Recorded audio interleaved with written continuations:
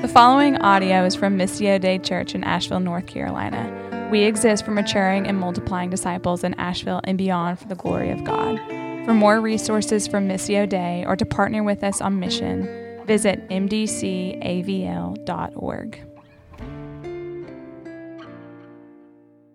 Well, once again, happy Easter, church family. It's great to see you here and to be able to celebrate the resurrection of our Lord and Savior Jesus Christ with you.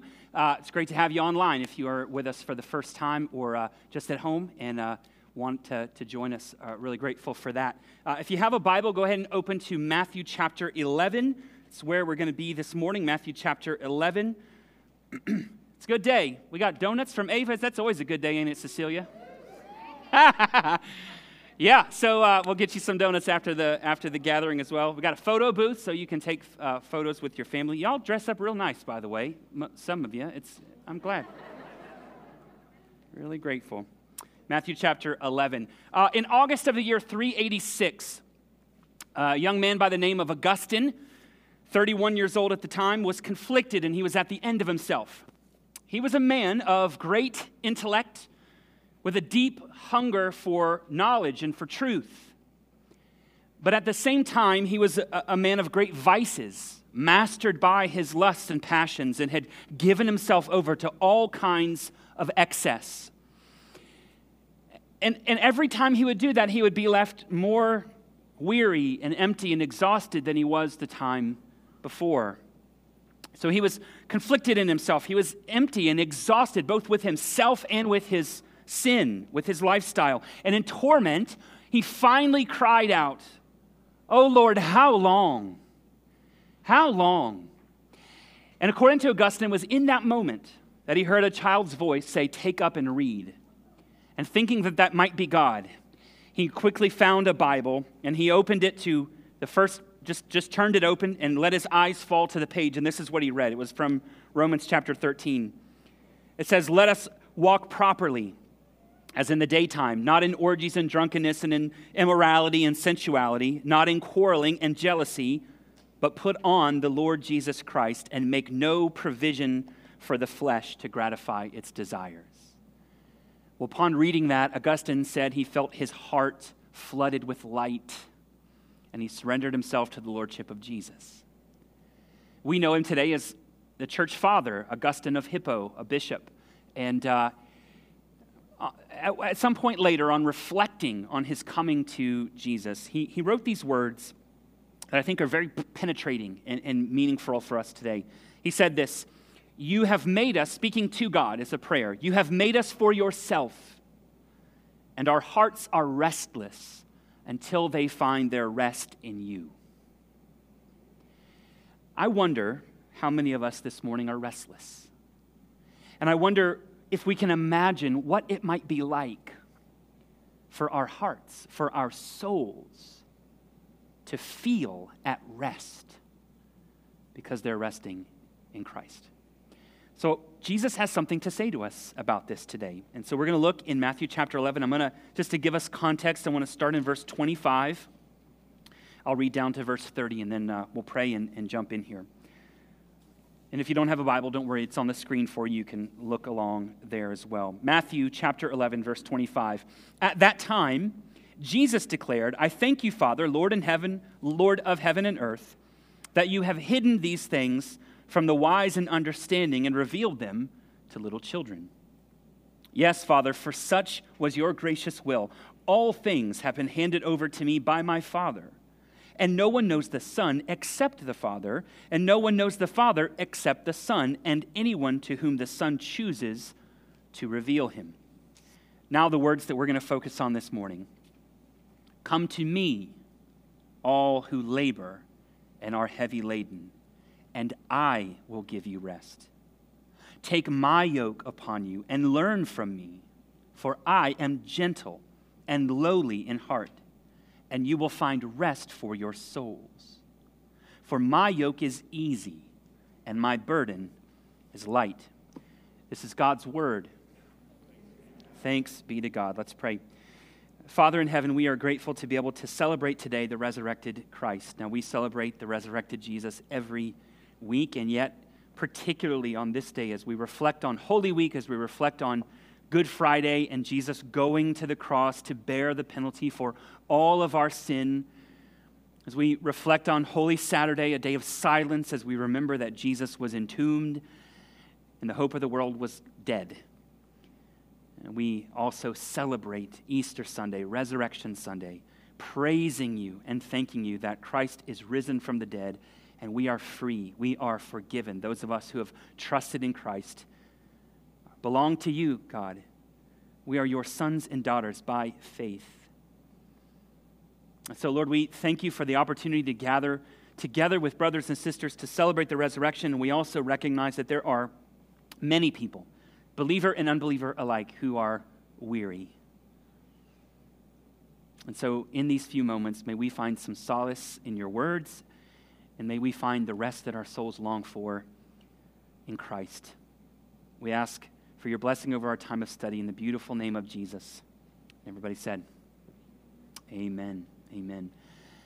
Now, the English language can be really complex and confusing at times, but then there are words like these that are both so profound and so comprehensive, and yet are also clear and simple and very straightforward. So I want to look at these three verses, 28, 29, and 30, and we'll just take them as we go. We'll kind of think through them together. And I've placed some headings. If you're a note taker, you can write these down. We're going to look at what Jesus offers, who Jesus is, and why Jesus matters. Okay? So first, let's look at what Jesus offers. Verse 28, "Come to me, all who labor and are heavy laden, and I will give you rest." I love this because this is a personal invitation from Jesus, isn't it? Come to me. I don't see anyone else in the text here besides Jesus and us. He doesn't say we have to come through a priest or a pastor. There's no other mediator. He just simply says to us, come to me. He doesn't say go away from me. He says come to me. He's not welcoming us under compulsion. Jesus is not going, well, I am the Savior of the world, so I guess, come on, right? He's saying, no, come to me. It's such a personal invitation to deal directly with Jesus. He doesn't even say, come to me, but first you need to come to a right set of beliefs. First you need to hold on to these doctrines, and then you can come to me. Now let me be clear. Right beliefs are really important. And at Missio Dei, we love good doctrine because it's our pathway, our guide to the real Jesus. But you can go to hell with the right doctrine having realized you never actually came to him. But if we will come to him, we can never go to hell because he promises to give us rest, real rest, soul rest. See, James 2 reminds us, right? Even the demons believe and shudder. So it's not just about our beliefs. No, what we find here is Jesus is inviting us. He genuinely wants us. There's a lot of ways to say come in the New Testament. The way that Jesus uses here is more like over here. What you're really looking for is over here. Come over here where I am and find what you're really looking for. Which tells us that there are a lot of places that we look for peace and calm and relief from the weariness of our souls where Jesus isn't. There are a lot of things that we give ourselves to that do not provide the eternal comfort that our souls crave. There are so many things in this world that we pursue and chase and give ourselves to that leave us more depleted than we were when we started pursuing them. They rob us deep down on a soul level. So Jesus invites us, come to me. Now who should come or how should we come? Look at it again. Come to me, all who labor and are heavy laden. Jesus is saying, all, anyone, everyone who labors, in other words, are weary, all who are heavy laden or burdened, come to me. If you come to Jesus with strength, with success, with your amazing track record, with the sense that you have it all together, then you don't really qualify for Jesus' offer. But if you are tired, if you are exhausted, if you're fed up, disappointed, you're the one he wants. In other words, this offer from Jesus is for people who do not measure up. People with a lot of need, people with a lot of baggage, people with a history, with a past.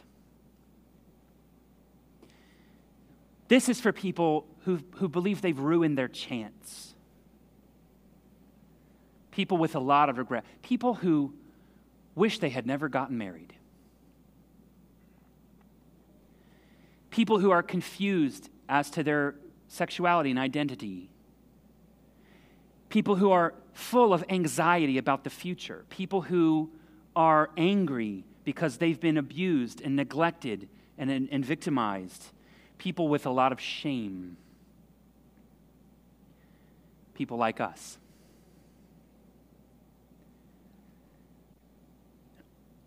All we do is bring our failings and our fears and our disillusionment and our brokenheartedness. And Jesus says, I'll give you rest.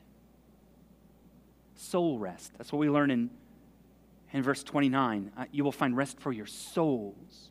See, because all of these other things that we've clung to, not only do they rob us of a sense of rest and joy, but they're what the Bible calls sin. It's us substituting ourselves for God. And you can never rest as long as you're holding on to your sin. So Jesus says, come to me. All that's required is to bring your failures and your flaws and your hang-ups and your disillusionment and your brokenhearted. I wonder if there's anyone within the sound of my voice who is brokenhearted enough for Jesus this morning. He says, I'm not just going to remove your burden. I'm going to give you restoration. That's what rest really means. I think of Psalm 23 when David says, the Lord is my shepherd. He leads me beside still waters. He restores my soul. And best of all, this is a gift. It's a gift. We don't earn it. We can't earn it. We can't deserve it. If all you have this morning is your burden and your weariness, Jesus says, bring it to me. Bring it to me. That's the offer. That's what Jesus offers us. Bring your weariness and your frustrations and your disillusionment and your sin to me, and I will give you rest. But the offer is only as good as the one offering it, isn't it? So who's making this offer? That's what I want you to see in verse 29, who Jesus is. Come to me, all who labor and are heavy laden, and I will give you rest. Take my yoke upon you and learn from me, Jesus says, for I am gentle and lowly in heart, and you will find rest for your souls. So rest for our weary souls sounds good, right? And so some of us are thinking, okay, well, how do I take Jesus up on this offer? And he says, take my yoke upon you. So we have to ask, well, what's a yoke? Many of you might know a yoke was a long wooden bar, basically, with collars or metal hooks, circles on the end of it that you'd sort of fasten over the heads of livestock, oxen or cattle, in order to make their pulling or hauling of a load easier. You'd yoke them together. If you've been to Cracker Barrel, you've probably seen a yoke on the wall somewhere.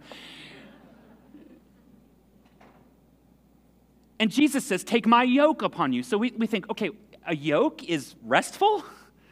This isn't a collar is what you want from me. But when Jesus says, take my yoke on you, what he's not saying is take my yoke on you because you don't have one. You have to realize that. What Jesus is saying here is, take my yoke upon you because you are already yoked to an impossible burden that is weighing you down. Because every single one of us bear the burden internally of trying to prove ourselves, trying to justify ourselves in this bleak world. And God hates that. When we try to justify ourselves, when we try to show our worth to God, to others, to the world, to ourselves, God, it's repulsive to him.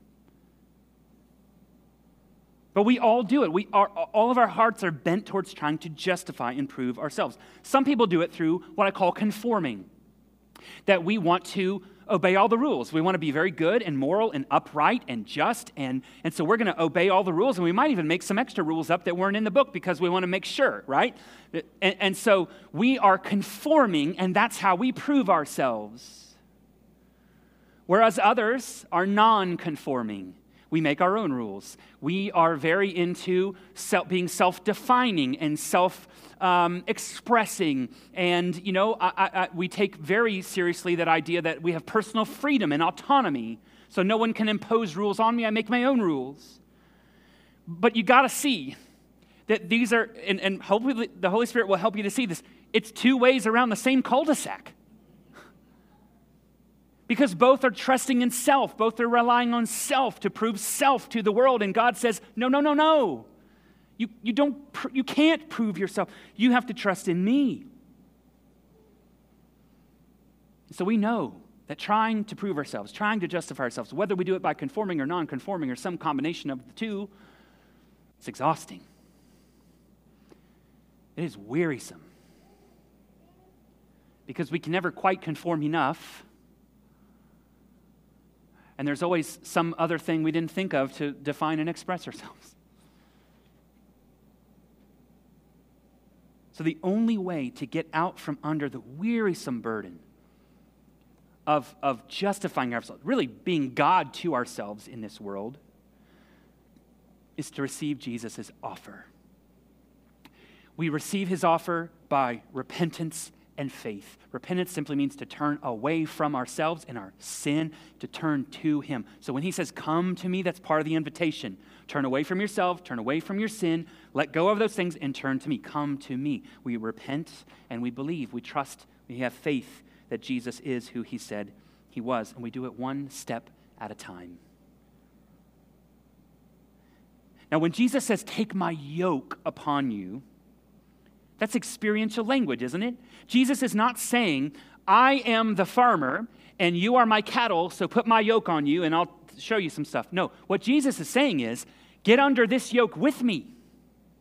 He's inviting us. So oftentimes a yoke would be used, you'd have an older, wise ox and a young, brash ox, and they would yoke them together so that the older one could teach the younger one how to plow. And in a similar way, Jesus is saying, yoke yourself to me.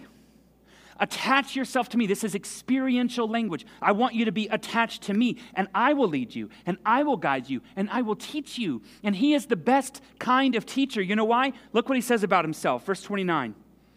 Take my yoke upon you. Learn from me. For what? I am gentle and lowly in heart.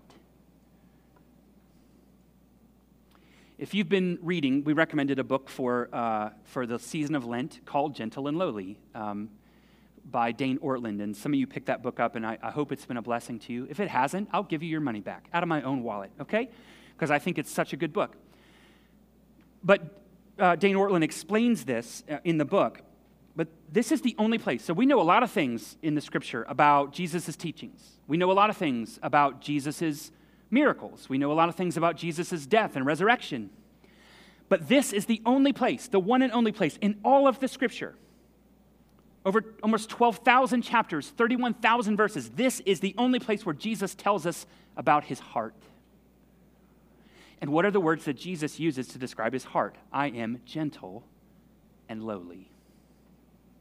Now, that does not mean that he's not everything else that we would use to describe Jesus. Is he holy? Yes. Is he just? Yes. Is he sinless and perfect? Yes. Is he exalted? Yes. Is he wise? Yes. We could go on all day with all the superlatives about who Jesus is. But when Jesus gets the chance to tell us about his own heart from his own mouth, what he says about himself is, I am gentle and lowly. In heart. Now, heart in the scripture is not just our emotions, right? If you've been around here long enough, you've heard me say that when the Bible uses the word heart, what it means is the center of our being. Sort of the core animating center of our self. And that's who Jesus says he is at the essence, at the core. I am gentle and lowly in heart, which means this. And if you're on the fence about Christianity, or maybe you've got a jaded past about growing up in the church because you heard some harsh things about God, let me just remind you. When Jesus says he's gentle and lowly, it means that he is not callous.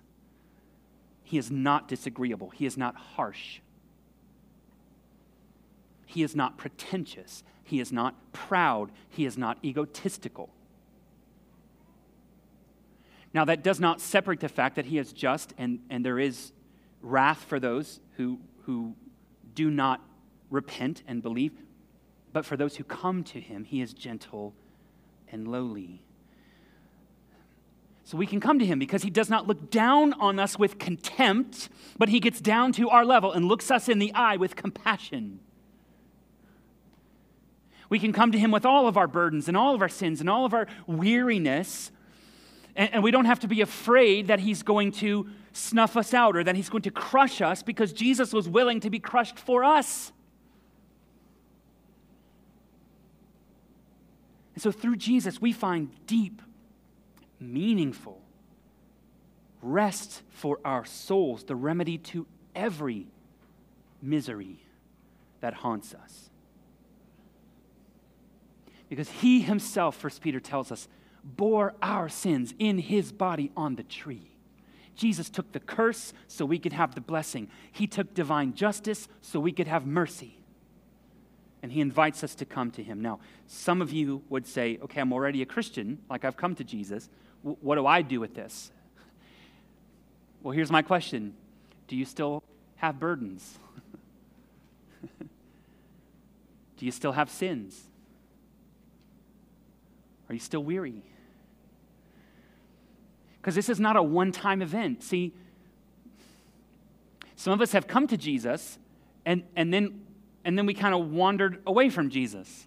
And we all do it moment by moment in our own hearts all the time. And so this is not just a one-time decision, be yoked to Jesus. This is a moment-by-moment decision to be yoked to him, to take on his yoke and his burden, as we'll see in just a few minutes. You guys with me so far? Okay. So we've seen what Jesus offers. We've seen who Jesus is. Some of you are thinking, this sounds great, but so what? Like, why should Jesus and his offer to me really matter? And I think there's two answers to that question. Look at verse 30 with me really quickly. So Jesus says, take my yoke upon you, learn from me. I'm gentle and lowly in heart. You will find rest for your souls. For my yoke is easy and my burden is light. So why Jesus matters? Why does Jesus matter? First, because his yoke is easy and his burden is light. You say, okay, I'm not quite following you on that. Easy does not mean without difficulty. Easy means good, kind, not harsh, not severe. When Jesus says that his burden is light, a better translation of that really is, my burden is not a burden. My burden is an unburden. In other words, Jesus is not the great burden imposer, he's the great burden lifter. What is harsh, what is a burden, is trying to prove ourselves in a world where the target is always moving. Because as I said before, if you're putting your hope in conforming, you can never quite conform enough because there's always some other standard that you need to conform to. If your heart is bent towards being nonconformist and kind of making it up as you go and expressing yourself and defining yourself, well, there's always a different definition. And we all know this. Like, we do not measure up to our own expectations of ourselves. None of us. If we're really honest with our hearts, none of us measure up to our own expectations of ourselves, much less the expectations of the world around us, much less the expectations of a holy and righteous God. And so what's a burden, what's crushing, what is harsh is not being able to meet the demands and knowing that we cannot meet the demands. Because no matter what we yoke ourselves to, if it isn't Jesus, it's never going to be quite enough to satisfy or to give us true rest at a soul level. I'm not talking about physical rest. I'm talking about that sense in yourself when you lay on your pillow at night that I'm not enough, that I don't have what it takes. That sense of impending doom that someone is finally tomorrow morning going to figure out that you're a phony and an imposter.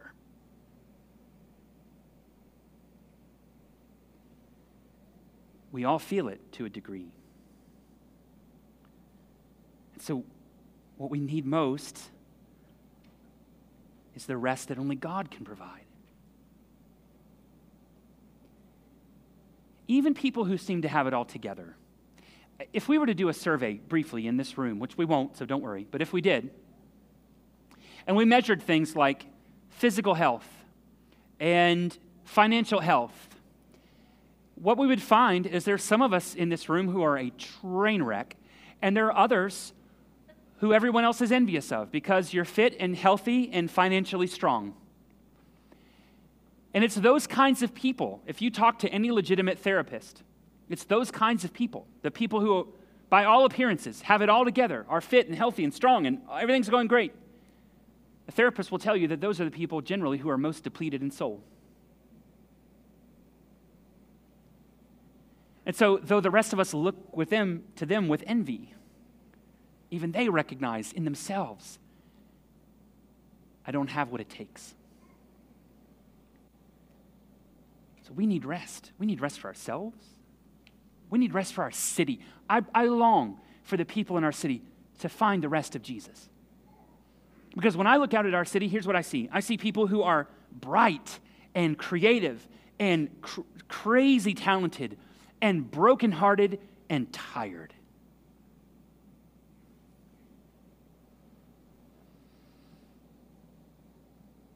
So Jesus matters because his yoke is easy and his burden is light.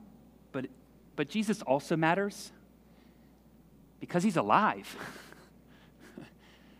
This is Resurrection Sunday, after all. This is Easter when we celebrate the fact that Jesus defeated death, that he walked out of the grave. These are not just words that were spoken by some religious teacher eons ago and sort of scribbled down that we can look on and sort of look at and gain a few principles from and reflect on them. But they're not really for us. No, these are the words of a risen Savior. These are the words of one who is living today with the nail wounds in his hands to prove that he in fact died for our sins and rose again. This verse is in the Bible because the offer from Jesus is still on the table. This is the very heart of the Christian message. This is the very heart of Jesus, the very reason he came.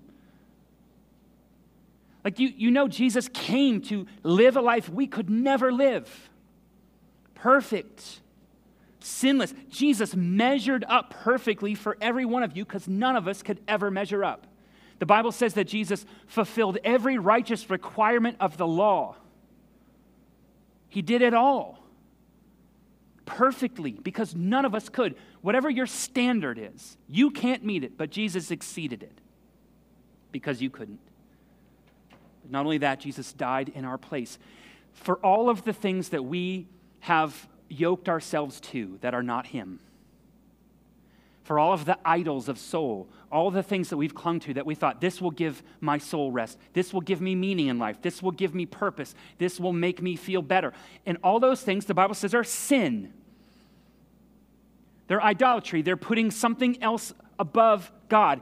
And when we do that, our sin is a burden. And that burden, we cannot pay the debt. We cannot lift the burden ourselves. We're crushed under the weight of it. And if we do not repent and turn to Jesus, it will eventually crush us because the wrath of God will pour out on sin. But Jesus came to absorb the wrath of God for us, to take our burdens, to take our sin, to take our shame and our guilt and all of that on himself, to absorb God's wrath in our place and to turn it into God's favor towards us, so that any who would come to him will find the rest that our souls require.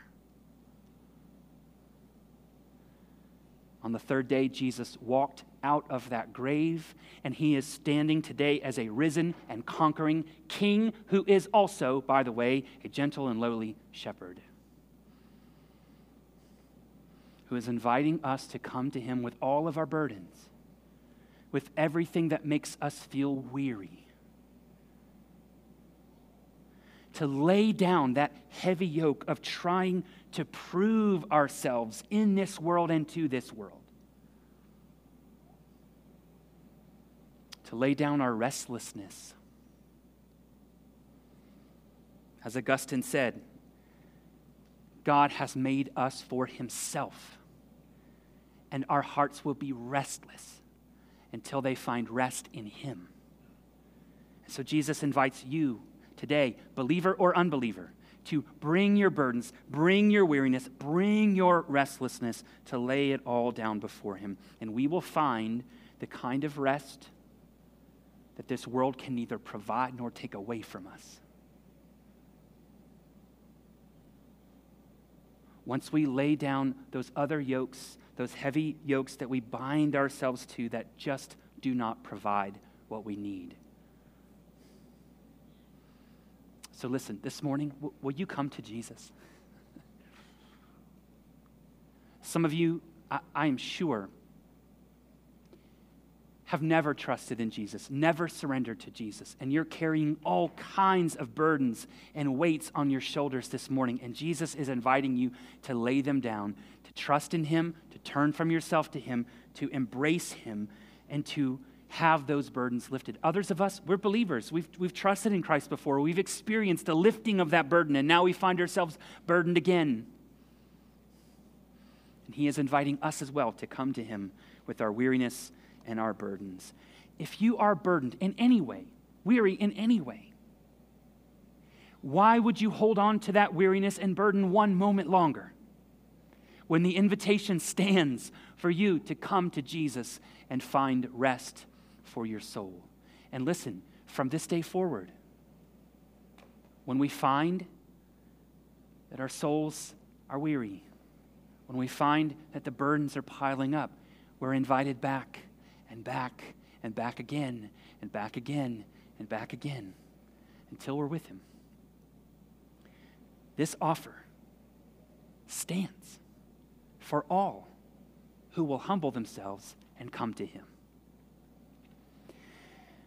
So, as we conclude this morning, here's what I want to do. I'm going to pray for you, and I'm going to ask, there's going to be a prayer on the screen, okay? Maybe the Spirit will help you, and if you need to just spend some time with the Lord, confessing and giving your burdens over to him, you're welcome to do that.